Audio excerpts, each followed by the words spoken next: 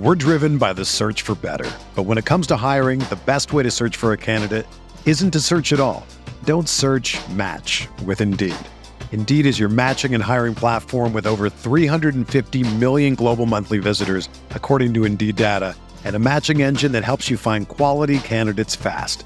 Ditch the busy work. Use Indeed for scheduling, screening, and messaging so you can connect with candidates faster. Leveraging over 140 million qualifications and preferences every day, Indeed's matching engine is constantly learning from your preferences, so the more you use Indeed, the better it gets. Join more than 3.5 million businesses worldwide that use Indeed to hire great talent fast. And listeners of this show will get a $75 sponsored job credit to get your jobs more visibility at Indeed.com/Blue Wire. Just go to Indeed.com/Blue Wire right now and support our show by saying that you heard about Indeed on this podcast. That's Indeed.com/Blue Wire. Terms and conditions apply. Need to hire? You need Indeed. True Faith Newcastle United podcast. It's Wolverhampton Wanderers 2, Newcastle United 1. You've got myself, Alex Hurst, Norman Riley from our hotel in Birmingham, where we stayed overnight. Another fantastic weekend in Birmingham, apart from the football, but more of that later. Norman, Newcastle have been beaten again. Steve Bruce says there are positives. 7 Premier League games without a clean sheet, I believe, as well. Yes, we played Burnley in the League Cup, another Premier League team who we failed to beat. We kept a clean sheet against them, though, so, positives there, right? No, I mean, the game, we equalised. You think, well, actually, we've equalised away. We had a good chance with Maximin to take a 2-1 lead. But the game as a whole, we created very little. And you could argue that Wolves created very little as well, but ultimately, it's almost like they didn't have to. They kind of just stepped up a gear when they needed to. And for Bruce to say there's positives coming out of that, what are they? Like, I'd like to know what those specific positives are, and are those positives enough to carry us into the next game against Spurs and enough to kind of give us the impetus to win? I don't think so, mate. To me, it looks like a bit of a sinking ship, and I don't think Bruce is the man to kind of bail the water out. We are sinking fast as far as I can see. Positives. No, mate. Sorry, really trying, to think of them. I've been trying all month to think of them. And I can't. Even individual performances. Maximin perhaps again was excellent. He had to deal with 3 or 4 Wolves players marking him, and he still shone. But that would be as far as I can stretch, I'm afraid. The issue for me with Bruce's positives, and listen, he uses different words each week. Sometimes he says positives, like yesterday he says, I can't keep standing here every week saying the same thing when we haven't won, and then he immediately goes on to say the same thing, which is, they didn't have many chances, we didn't take our chances. And we were at the game, and I appreciate not everyone listening to this will have been at the game or watched the game. That's why we'll come and do these things. That's why we'll come and watch this team in the flesh, and ruin an otherwise excellent weekend. Because Newcastle were dreadful. Newcastle were dreadful yesterday. They were dreadful against West Ham. They were dreadful against Aston Villa. They were better against Leeds and Watford, but albeit 2 very poor teams that they played. They were very poor for parts against Manchester United. Like you say, there is nothing from this team whatsoever that suggests that they are progressing as a football team, that they're getting better each week. That performance, mate, was almost identical to Aston Villa away. It was the same performance, it was the same lack of creativity, it was the same easy goals for the opposition. And this is the point, the Wolves as fans yesterday were on their team's back because they weren't happy with what they saw.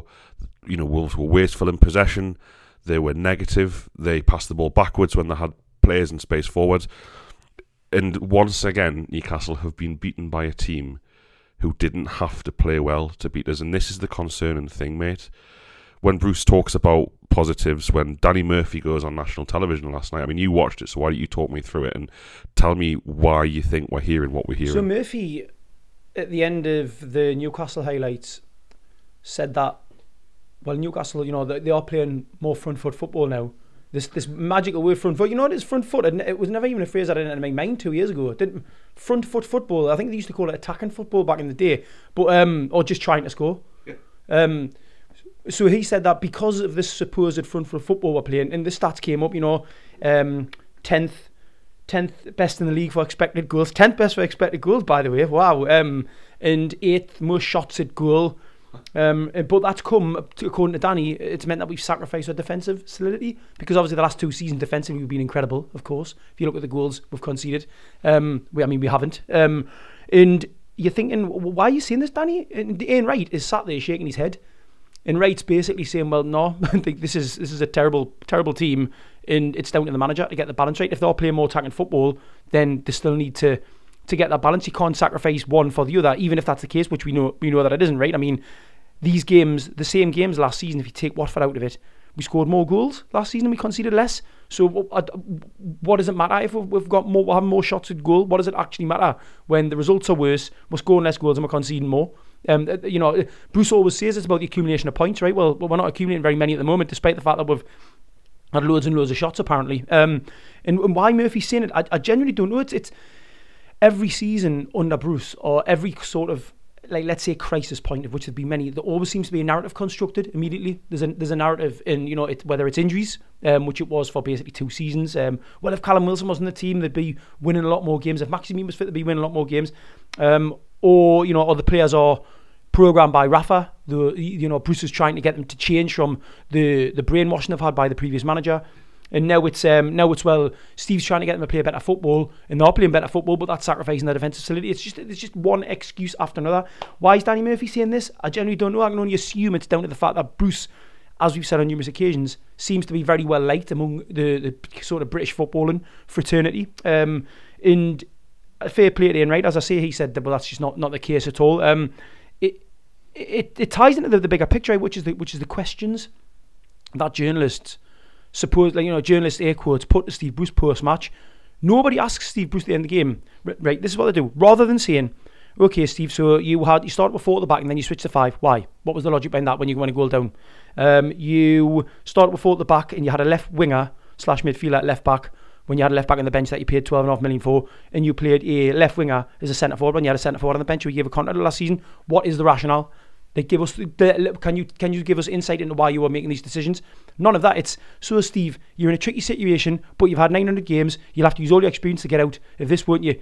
Yes, I've had 900 games. I'll have to use all my experience to get out of this. It's really tough. They're giving him questions with the answers inside of the question for him to then just parrot it back, and it kind of makes a mockery of the whole concept of football journalism, right? There's just nothing there. So rather than insightful, probing questions, he just gets like, "Hiya, Steve, good to see you. Well, that was bad today, but you've got 900 games in your belt, so you'll be all right, won't you?" "Yes, I'll be all right." That's it.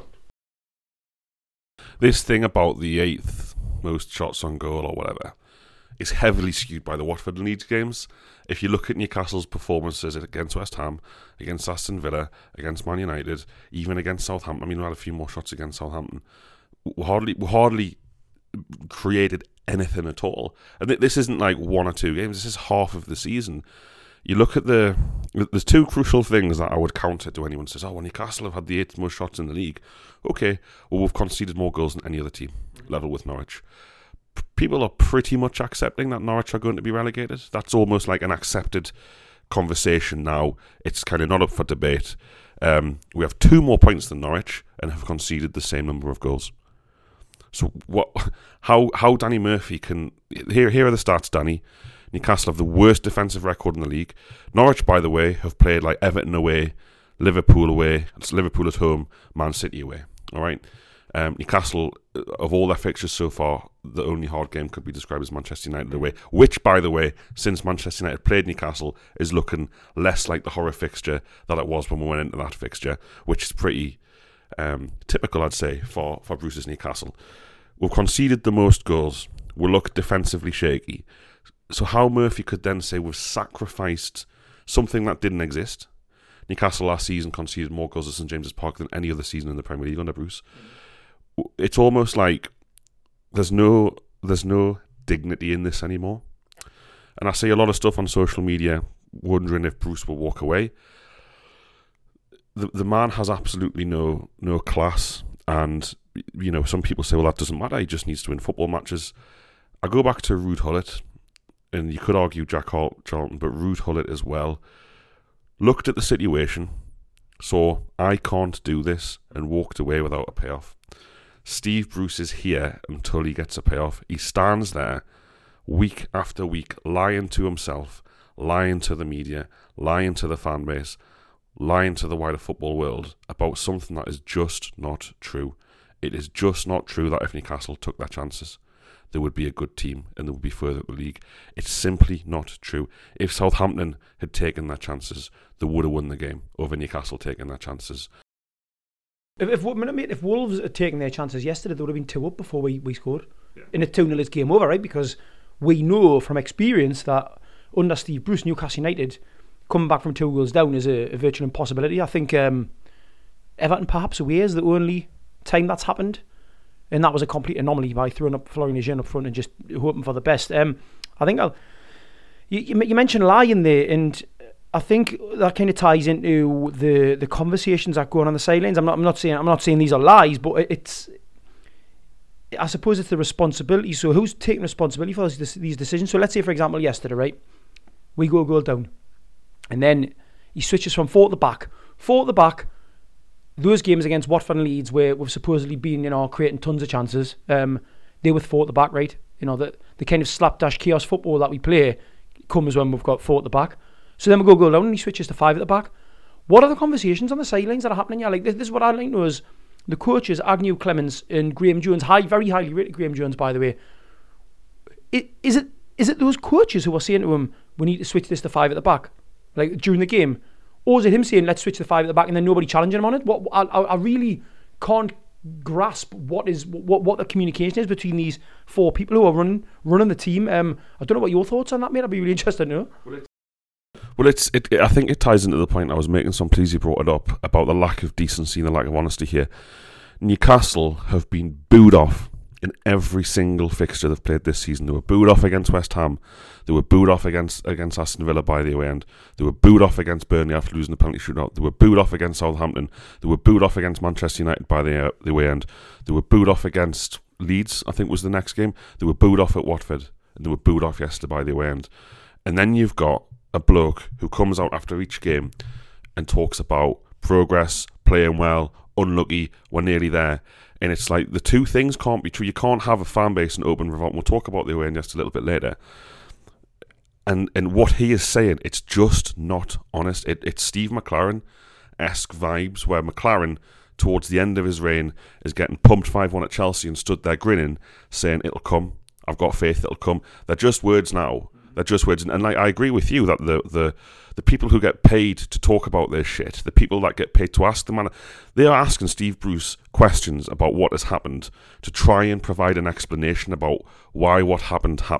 Saying that you've been a manager for 999 games, that's not an explanation, right? You got beat, but you've been a manager a long time. So what? It would be like speaking to a motorist in the motorway, right? You caused a pileup in a crash, but fucking hell, you've been driving 20 years. Like, the two things are irrelevant. And to come back to your point about what's happening on the sidelines, this is the main concern. If there is no honesty there, if there is no, like, right, me and you as fans and people listen to this, if there is no acceptance that what we hear Steve Bruce say, I am not confident that is actually what he thinks. Mm-hmm. So if there's no honesty between Bruce and the press and Bruce and the fans, is there honesty between Bruce and the players? Is there honesty between Bruce and the coaching staff? Did none of the coaching staff say to Steve, our best player, a la Saint-Maximin, he creates a lot of chances. Teams can't really handle him, particularly on the left-hand side. We're playing without a striker. Do you think we should do this? Is there no conversation week after week from any of the coaching staff to the manager to say, listen, Steve, we might have got this one wrong. We haven't won any of our previous 7 fixtures this season. We keep conceding lots of goals. We're near the bottom of the league. Should we try something different? And like you correctly say, rather than thinking, right, we're 1-0 down, I'm going to bring Dwight Gale on, he goes, I'll bring Javier Manquillo off, who's been one of our better players, and I'll bring Jacob Murphy on. But I don't think Jacob Murphy's defensively solid enough to play traditional right back, even though Wolves, like a lot of teams, mate, and I might talk about this, I will talk about this later. He brings on Jacob Murphy, and it's like, well, I have to play 5 at the back, so I'm going to play Isaac Hayden, who's been playing centre midfield, as a centre back. And to us as fans, you're like, as you just said, how has this happened? Why are we in the away end? Why have we travelled down this weekend? Why are millions of people watching around the world consuming the Premier League? Why are tens or hundreds of thousands of Newcastle fans that are following and watching this game to see decisions made that there simply is no justification for? And then at the end of the game, the manager to come out and say, we just needed to take our chances. What chances? He says chances plural. I can count chance. chance. Alan Saint-Maximin, 6-yard box. And I think I said this on our Matchday podcast for patrons. You can bemoan Steve all you like. Alan Saint-Maximin missing in the 6-yard box. Play a striker if you want there to be a higher probability of your chances being converted. Play a striker. The switches, bringing on a right winger to play at right wing back when you've got a right wing back already in the pitch in Javier Manquillo. We know Javier Manquillo can play right back or right wing back. Putting Isaac Hayden from midfield, by the way, where João Moutinho and Neves were literally given like the most of the park, right? So that to then move, you're probably your best defensive midfielder in the centre half position. Or there's already clear space there, and then you're moving Isaac Hayden, so you're just creating more space, you're giving them even more space. I mean, giving João Moutinho that amount of space is ridiculous, because he just run the game, which he did, right? But then you've got Fabian Schär on the bench, so rather than say, actually, I'm going to leave Isaac Hayden in midfield, his position, I'm going to bring off, I'm bringing another centre half on, so I'll bring off Sean Longstaff, right? I'll put Fabian Schär in his proper position. I'm going to leave Javier Manquillo right wing back. I'm going to sacrifice Matt Ritchie. I'm going to put on Jamal Lewis, who can play either left wing back or left back. A player who's got pace, and at that stage of the game, who may have actually impacted on it, let's say in the second half. I've also got Ryan Fraser on the bench. Why is Ryan Fraser not getting on? This is a kid who he's rated for sort of creating chances. At Bournemouth was phenomenal. He's never been given an extended run on the Newcastle team. Bring on Dwight Gilbert, 15 minutes to go. 12, yeah. 12 minutes to go. So, as I say, the decision-making process, when you've got Schär on the bench, Fraser on the bench, Lewis on the bench, you're putting players in the team who are in positions that they don't play in. Isaac Hayden himself said, apparently, a few weeks ago, didn't he? I'm not a centre-half, when he was blamed, I believe, for a goal that we conceded. Where's the communication? Who's saying to him, like, Steve, are you sure about this, mate? Like, you know, on the sideline, like, Steve, do you think this is the wisest decision? Or is it them on the sideline saying to him, this is what we should do, Steve. We should put Isaac Hayden at centre half, put Jacob Murphy on at right wing back, take off an actual right wing back, and we should just keep putting square pegs in round holes. It's baffling, and it's not even brought up on Match of the Day. Ian Wright, I think, was, as I say again, Ian Wright said, and credit to him, he is questioning it, because he obviously, I imagine he has conversations with Alan Shearer in private, right? And he said, you're playing Maximin up front, he should be on the left. That's where he does most of his damage. It's that simple, right? It's that simple. This isn't something that's going to change, mate. This is like 3 years now. 3 years of us coming on podcast and saying, why is he doing this? Yeah. The thing to finish off part one, I was going to say that, and I've said this before. Bruce doesn't know his best team. Clearly, he doesn't know his best formation. He doesn't know what positions players play. Allegedly, he thinks this is going well. He thinks performances haven't merited points. When in actual fact, you've basically got two versions of Bruce when Newcastle lose. Have you conceded 3 or more against a poor side? Bad. If you lose by the odd 1 or 2 goals, okay, you never know. Could have gone a different way. And ultimately, we are going to have to accept that this man is a chancer. He will say anything he possibly can that believes he will stay in the job to be able to be paid off. I cannot stand there in the away end yesterday watching that shambles of a performance, and it is a shambles. And we knew, I think Chris from True Faith put a message in the group saying this will be what Bruce says post game, and it was like literally word for word. It's like a game. People listening probably play this themselves with their mates or text their mates like, here's Bruce's post match conference, like 20 minutes before it drops, and you can just predict what he's going to say.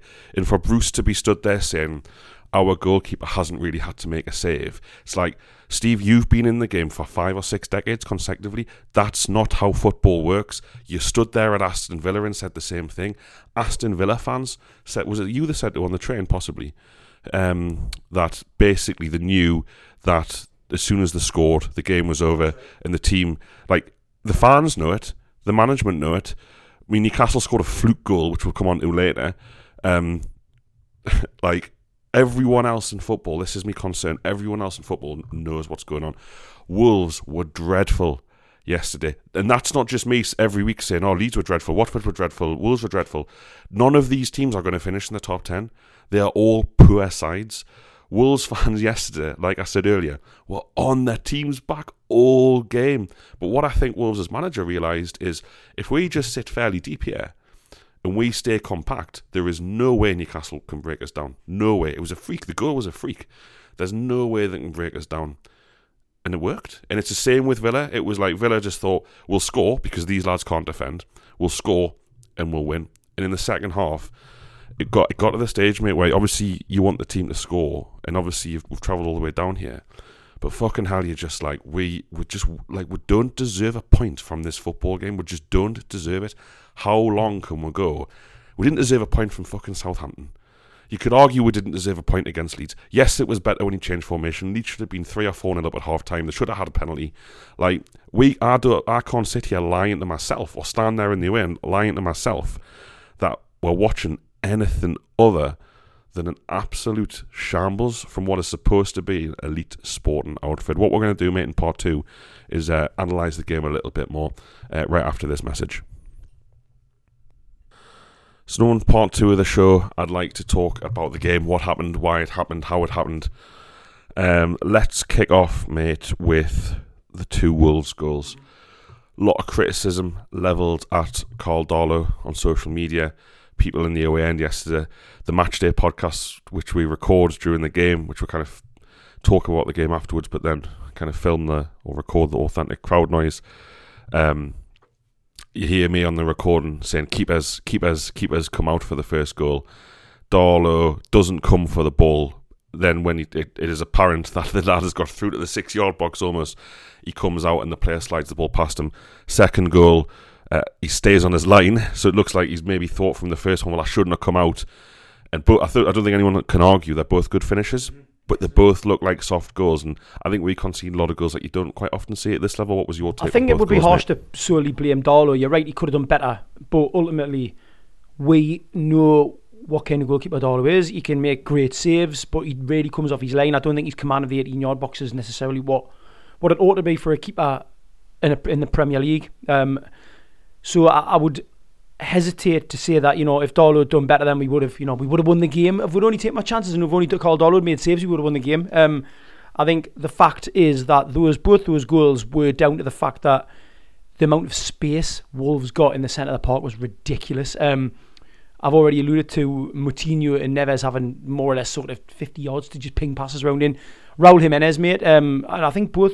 Did the first goal come from a Kieran Clark missed time tackle and the second one from a Longstaff one, perhaps? They just couldn't. They basically couldn't get close to Raul Jimenez. We're driven by the search for better. But when it comes to hiring, the best way to search for a candidate isn't to search at all. Don't search, match with Indeed. Indeed is your matching and hiring platform with over 350 million global monthly visitors, according to Indeed data, and a matching engine that helps you find quality candidates fast. Ditch the busy work. Use Indeed for scheduling, screening, and messaging so you can connect with candidates faster. Leveraging over 140 million qualifications and preferences every day, Indeed's matching engine is constantly learning from your preferences, so the more you use Indeed, the better it gets. Join more than 3.5 million businesses worldwide that use Indeed to hire great talent fast. And listeners of this show will get a $75 sponsored job credit to get your jobs more visibility at Indeed.com/Blue Wire. Just go to Indeed.com/Blue Wire right now and support our show by saying that you heard about Indeed on this podcast. That's Indeed.com/Blue Wire. Terms and conditions apply. Need to hire? You need Indeed. There was no pressing. What he did was very skillful, very good, but at the same time, he got given far too much time, and that's where the goals came from. It was the fact that we most of the game didn't press. We didn't press him at the back. So, for example, you had Joe Linton, who never really closes down, and when he does, it's half-hearted. They're then allowed to kind of bring the ball out. As I say, Moutinho, Neves, loads of space. Jimenez is allowed to drop deep. Nobody tracks him. He's allowed to drop deep. He's allowed to carry the ball, and he's allowed to slide it through to Hee-Chan. Nobody's tracking Hee-Chan. So the goal come from the fact that we literally struggle to mark players. We don't press, and we just give teams the freedom to pretty much do what they like. So yeah, to blame Darlow would be harsh. Remember, mate, exactly. We took my chances though. It's like literally, Steve, we're going to have to win every single game, 3-2 or 4-3, because, and I meant to say this earlier, you've articulated this well in the past. It's literally like, to Steve Bruce post game, it's like, we have to take all our chances. They need to miss all theirs, and then we'll win. That's how it works with Steve Bruce. Like, well, if we took our chances, like I said, well, if fucking Southampton took their chances, they'd have been 5-0 up. It's forgetting, isn't it? It's forgetting that there's another team playing. Yeah. Like, you'd say, well, every single manager in the league, Daniel Farke could say, well, if we'd taken our chances, the 2 that they create per game, and the other team didn't take theirs, then we'll win. So that's it. We've worked it out. If the other team doesn't create chances and we take ours, then we win. I mean, it's absolutely ridiculous, mate. I think Darlow is poor for both goals, but poorer than Darlow in terms of why they scored. Is that the lad who scored for Wolves is basically on the edge of Newcastle's 6-yard area under no real pressure at all. And if you look at where the goals come from, they come from nothing. It's not like, this is a well-worked move. It's not like, yes, there's a good pass and a good finish involved. But both times it's like Newcastle concede the ball very, very quickly in midfield. 5 seconds later they've scored. It's like the goal of Aston Villa, mate. Throw in, no pressure on the throw-in, no pressure on the cross, no pressure on Danny Ings, and all of a sudden Steve Bruce has stood there at full time saying, "Oh, what a brilliant goal! There's not a lot you can do." When there's 4 or 5 individual things you can do to stop these goals from happening, we are a defensive shambles. The opposition, when they play against us, has nothing to work out other than put 3 players on Saint-Maximin. That is literally all other teams have to do, because it's not even like Wolves this week would have had to have done specific training sessions to counter what Newcastle offer, right? Basically, Laga could have just said to his players, all right, what we're going to do is this week, 3s are going to mark Saint-Maximin, and the rest of you are going to get loads of space, so just do what you do in the training ground, basically. Joao, Ruben, you lads know how to pass the ball around, you're going to be allowed to do it, so something will give eventually, and that's what happened. Wolves there was nothing to unlock, there was nothing to work out, it was just vast amounts of space, little pressure, and it was very easy for them, even though they played poorly, even though there was only 1 goal deficit, it was still very easy for Wolves to win that game. Very, very easy. Newcastle have 2 shots basically in the game. The second was the Saint-Maximin 6-yard shot, which their goalkeeper makes himself big. Good save. You'd expect, you would argue, and Bruce clearly thinks that he should score that. Bruce mentioned that in his post-match game, and I don't think it happens at other clubs where a team or player misses 1 chance in a game, 1, and the manager stood there at full time saying, "Well, if we're taking that chance," I mean, I would put it to you, that if we'd taken that chance, Wolves would just score again because it was so easy for them. Bruce again ignores that fact. Jeff Hendrick got booed on to the pitch. Willock went down. Classic Bruce here in Newcastle. Willock went down twice and had to have treatment. Didn't go off, and then went down a 3rd time and went off. And it's like, so he has essentially been playing on injured because he clearly couldn't run. Why he was on the pitch? He brought on Hendrick, which was an unpopular choice. The substitution was booed. I don't think it was the player who was booed. I think it was the substitution that was booed. And let's face it, Hendrick scored a nice goal, but was terrible all game, much like the rest of his teammates. The goal came from some good work from Saint-Maximin, a nice little through ball, probably overhit. Joe Linton goes through on the keeper, and then Wolves catastrophically give the ball away twice in one of the worst goals I've ever seen defensively. Good finish by Hendrick. He hit it back across the keeper. My first thoughts when we conceded, mate, was, how the fuck has this happened? Would two not deserve this? What were you? Absolutely, it came from nothing, right? I mean, so it's interesting. Bruce says if only would take my chances, as you say, there was 1 chance, it was a Maximin chance.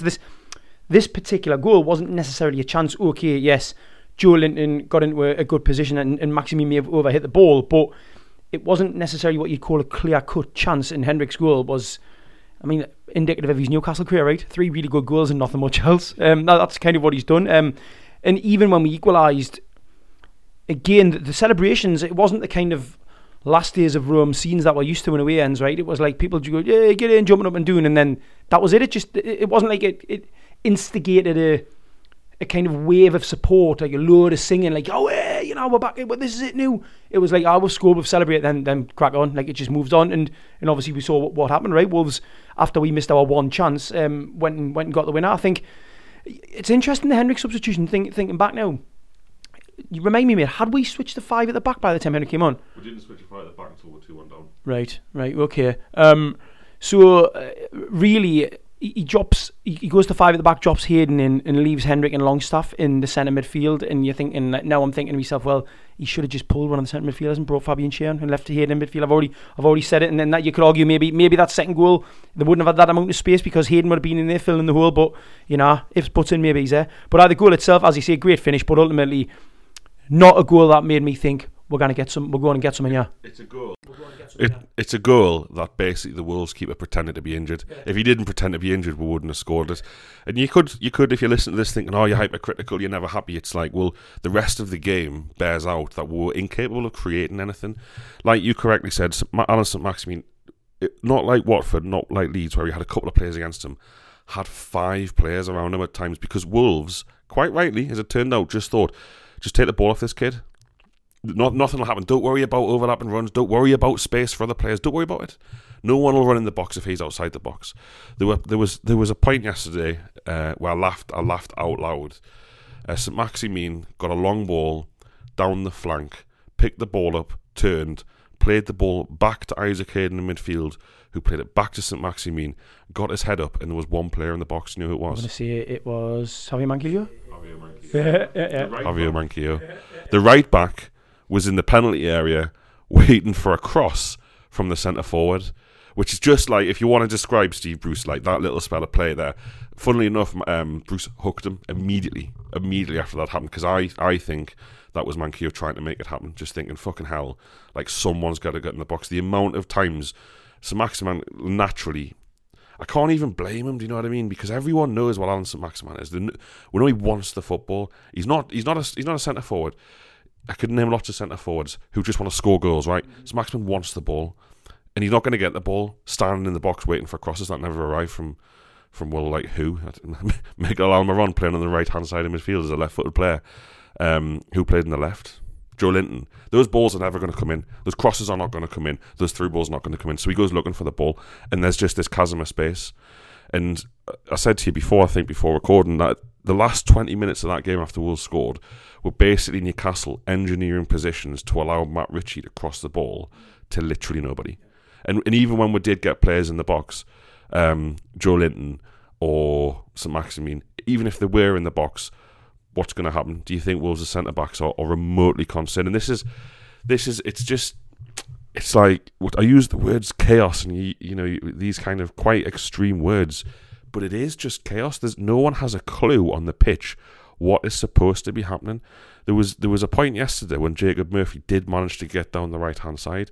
Gale was on the pitch. He made a good run, and Murphy like inexplicably cut back onto his left foot, which is his weaker foot. It was a mad decision, and he was easily dispossessed.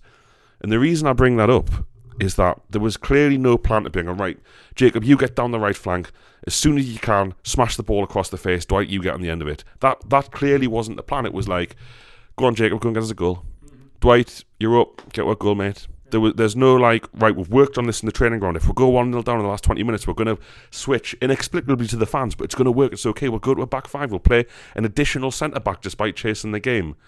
But it'll work. We'll do this and it'll work. It's like, no, Matt Ritchie, can you create space for Matt Ritchie to dig a cross out to literally no one? And we stood there at the end and I'm just thinking, and I keep saying it, what are we watching here? We're not watching a group of players that have any kind of plan. Like you correctly said, the players are probably thinking, we need a goal.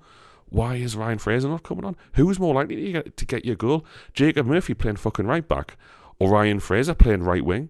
Like what you know, people listen, am I being too harsh? Am I being stupid here? Who is more likely to get you a goal? A midfielder put on as a defender, or a winger playing as a winger? If when we were chasing the game, I'm saying chasing the game because we didn't really chase it. You know, we're supposed to be chasing the game. When we were supposed to be chasing the game yesterday, 2-1 down with 20 minutes to go on, right? Stick Fraser on the right hand side, stick Maximin on the left, Dwight Gale, 3 of them up top, right, and literally just hoof balls up, just hoof the ball up, hitting who up towards the wings, because if Fraser or Maximin get on the ball, at least something might happen. This isn't even, it's not even like, it's almost like that, even that simplistic tactic, which is basically like, you know, Sunday League tactic, right? Hoof the ball up to the wingers and get the ball in the box. We're not even capable of doing that. Yesterday, that game, even though Wolves were poor, right, that's got to be one of the easiest defensive games they've had. Like, the defenders must have thought, God, that was a easy shift, wasn't it, lads? A nice one. I'll go and run around the park tomorrow for 90 minutes. Same, exactly the same as Villa. The complete and utter lack of penetration is baffling. And you know what else is really worrying? You remember when Bruce's first season, we were a real threat from set pieces. You know, we were getting centre halves, getting goals. It's gone. We had corners yesterday, mate. I don't remember one of them. I think we had 4 corners, perhaps. I don't even know if Wolves had 1 corner. I cannot remember a single Newcastle United corner yesterday. Like, not one. In the game, you could say, well, if Ryan Fraser's on the pitch taking corners, perhaps something might happen. I've got no recollection. Yeah, and it's across the pitch, isn't it? That you talked about the selection dilemmas before. We've accused Bruce in the past. Well, I've certainly accused Bruce in the past of just hitting the panic button and changing players. You look at the defensive season, you look at that Fernandes and Clark start the season in the team, then both are dropped. Now both are back in. We're as defensively poor without them as we are with them. But you look at like decisions across the 90 minutes yesterday. I think he picks the wrong team. I think he picks the wrong team with the wrong players and the wrong selections. Right, so that's already Steve Bruce being a negative influence, in my opinion, on the team for the match yesterday. Then during the game, the decisions are so inexplicable. What he could have done yesterday, mate. So who's he got when Joe Willock's injured? Okay, he's got Hayden and Longstaff on the pitch. All right, they're on the pitch. They're in midfield too. He's got Miguel Almiron, Alan St. Maximin, and he's got one player to change in Joe Willock. He could have brought Dwight Gale on then. He could have brought Gale on and thought, right, Gale, you're through the middle. We're going to play a 4-3-3. We've got Alan, you're left. Miguel, you're right. Didn't do that. He could have brought Ryan Fraser on. He could have thought, okay, Ryan Fraser, you go on the right-hand side. Miguel will put you on the left-hand side or through the middle, or Joe Linton will move Joe Linton up top or behind St. Maximin. He didn't do any of those things. He thought, now we're going to stick to the same system, the same formation, for no other reason that we weren't losing at that point. I think that's for simply no other reason. And then, this is the final point I want to make in this part, mate, and possibly get your thoughts. And then towards the end of the game, even though he's had that chance to change it earlier in the game to try and make a positive impact on a game that wasn't going great, he's ended up with a completely different formation. He's ended up with Alan St. Maximin on the left-hand side again, just like he was against Watford at the end of the game last week. And he's ended up with Dwight Gale up front. Why is he finishing games trying to get... So that's Steve Bruce's solution to get something from that game, is to add another centre-back into the mix, to bring on a centre-forward, and to move St. Maximin out to the left. How can he not think, well, I'm finishing games like this, trying to get something more, trying to win a game, but I'm not going to start like this, and B, I'm not even going to move into this position when afforded the quite simple opportunity to take off Joe Willock for a more attacking-minded player. Genuinely, there's everything you've said there, there's nothing I can really add to it, because it's so quite clearly obvious that when you're ending games with Maximin in his proper position, in a centre-forward in that proper position, but you're still not carrying that over into your next kind of week's thought process, thinking, well, actually, maybe I should just start with these two lads in the right positions. Again, mate, it comes into the logic of the substitutions and the changes on the sideline. Who's asking these questions? Who's making? Is it Steve Bruce making these decisions of his own accord and not getting any kind of pushback from his coaches, or is it the coaches saying to Steve Bruce, "This is what you need to do"? It's inexplicable, mate. It's truly inexplicable, and I actually think it's quite unique in Premier League football that this is playing out at a club I don't envisage any other club. I don't forensically look at other teams, but I don't envisage any other club following a similar sort of thought process. How many teams end up 3 games off the spin, eventually putting their players in the right position, but the following game not starting them in the right position? It's baffling. This is, you're exactly right, and this is where the frustration comes in with the punditry and the analysis. When I spoke to Monday Night Club on 5 Live this season, none of those pundits were able to kind of give me any kind of tactical analysis of Steve Bruce's decisions and why Newcastle aren't winning games. Instead, it was, well, he did all right at the end of last season. Well, he's scoring some goals, even though what you correctly said many times, we're not scoring more goals against the opposition that will play. It's simply not true.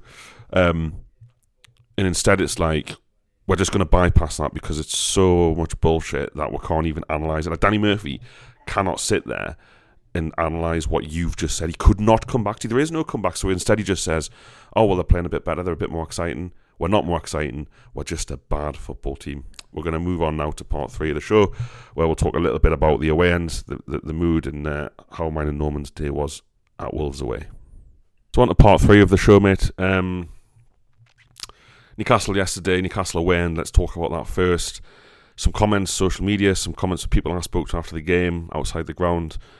One of the worst away ends in a long time in terms of noise, in terms of atmosphere, even in terms of any noise towards Bruce. What did you make of it?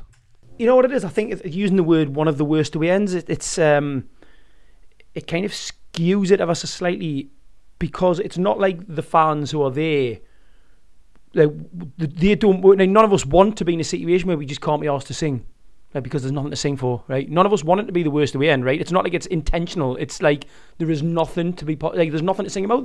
We're not getting anything to kind of be boisterous about. You know, it's almost like you're already demoralised. Like 5 minutes of the game, you're already demoralised by what's like you're sort of playing out in front of you. So yes, the away end was quiet.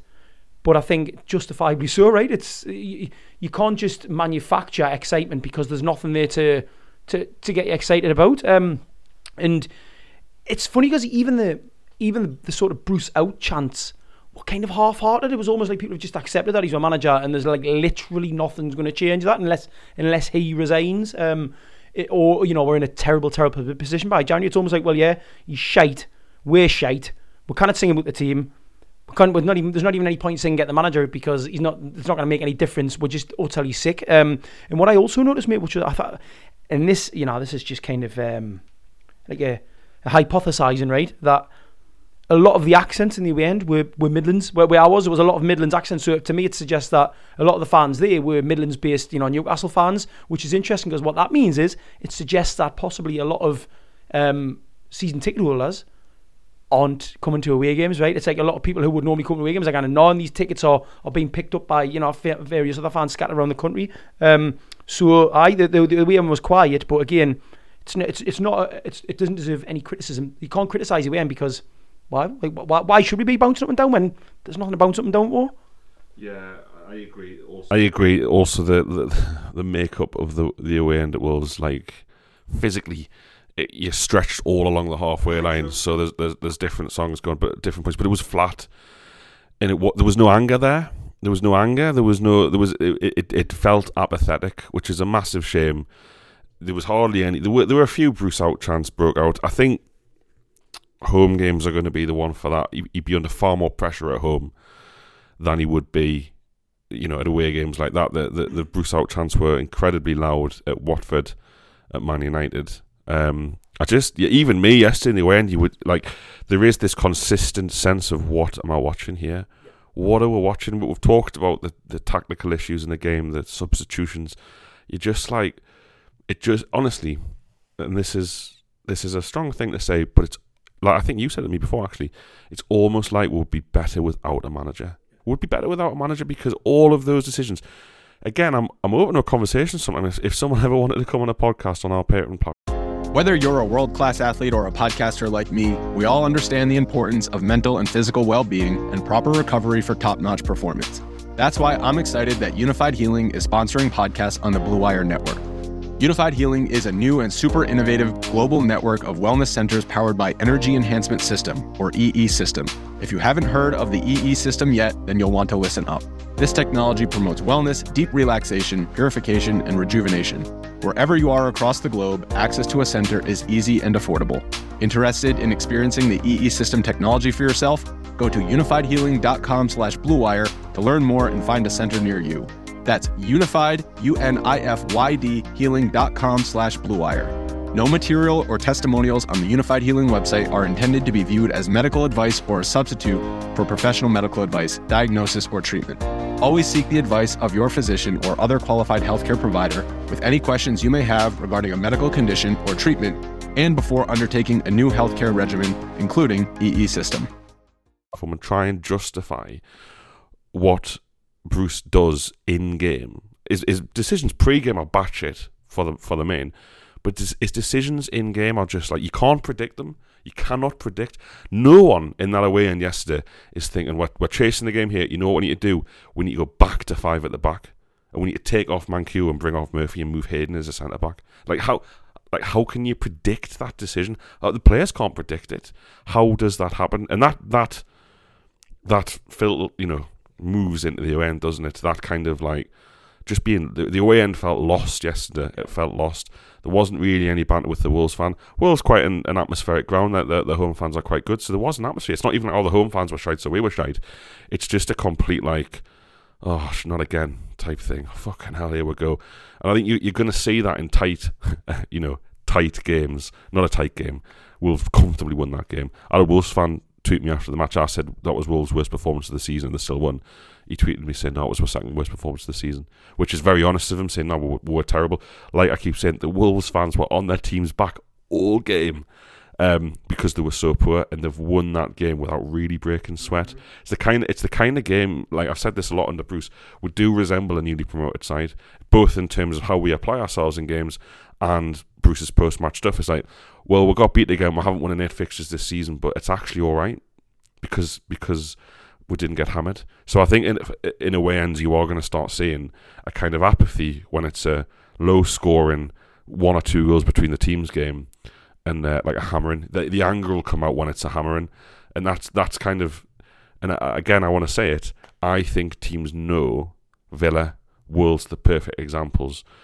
I think teams know that they don't have to overextend themselves. They don't have to take a lot of chances against Newcastle. You will get a goal, and if you get a goal, you'll probably win. You don't need to get men ahead of the ball. You don't need to flood the penalty area. You don't need to do a lot of these things you might have to do. You don't need to do against Newcastle. Spot on. That's what I'm saying, is that on the training ground before they play Newcastle United, the opposition doesn't need to worry about anything in terms of, right, we're having the tactics meeting with the players. They're all lined up in the room.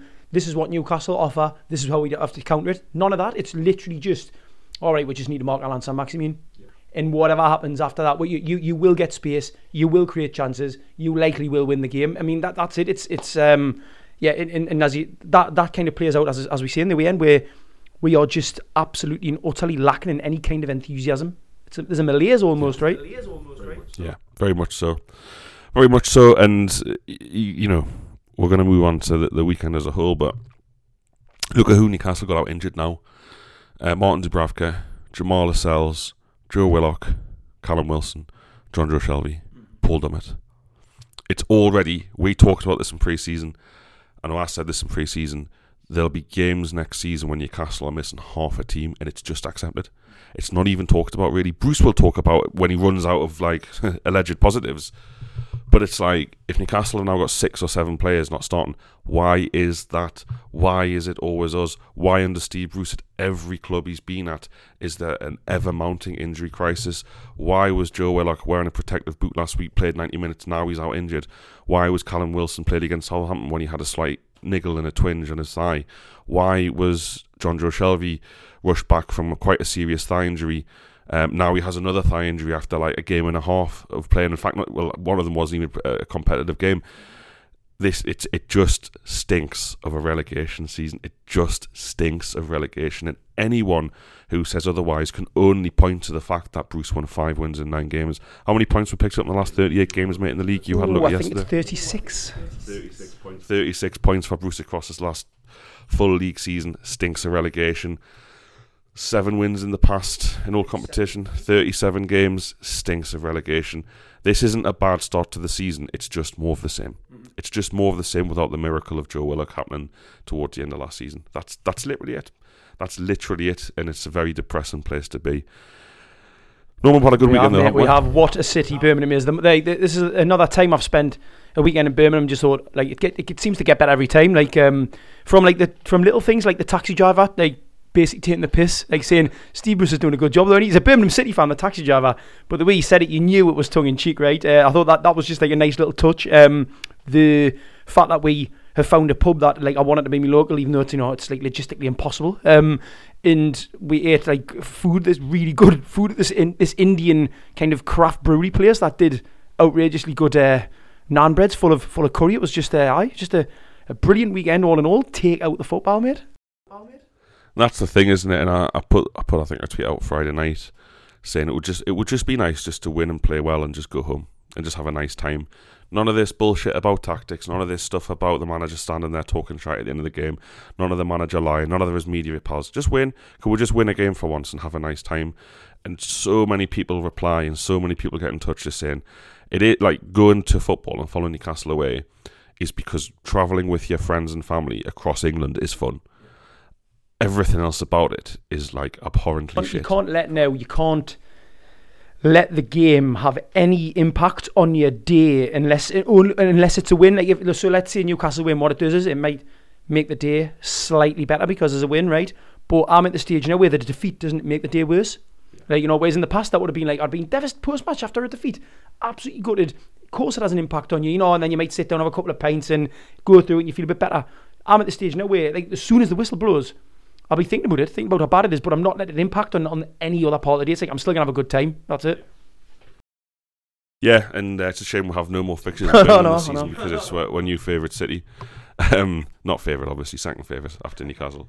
But it's been a good weekend, and it's just such a shame that, like, we'll have this Chancellor, this bloke who knows he can't do the job and just wants some more. He wants some extra zeros in his bank account, and it affects all of our lives. Everyone listening to this in such a negative way. Spurs next. International break now, thank fuck. And we'll have lots and lots of shows about Newcastle United on our Patreon platform. It's £5.50 a month. This podcast you've just listened to was uploaded ad-free.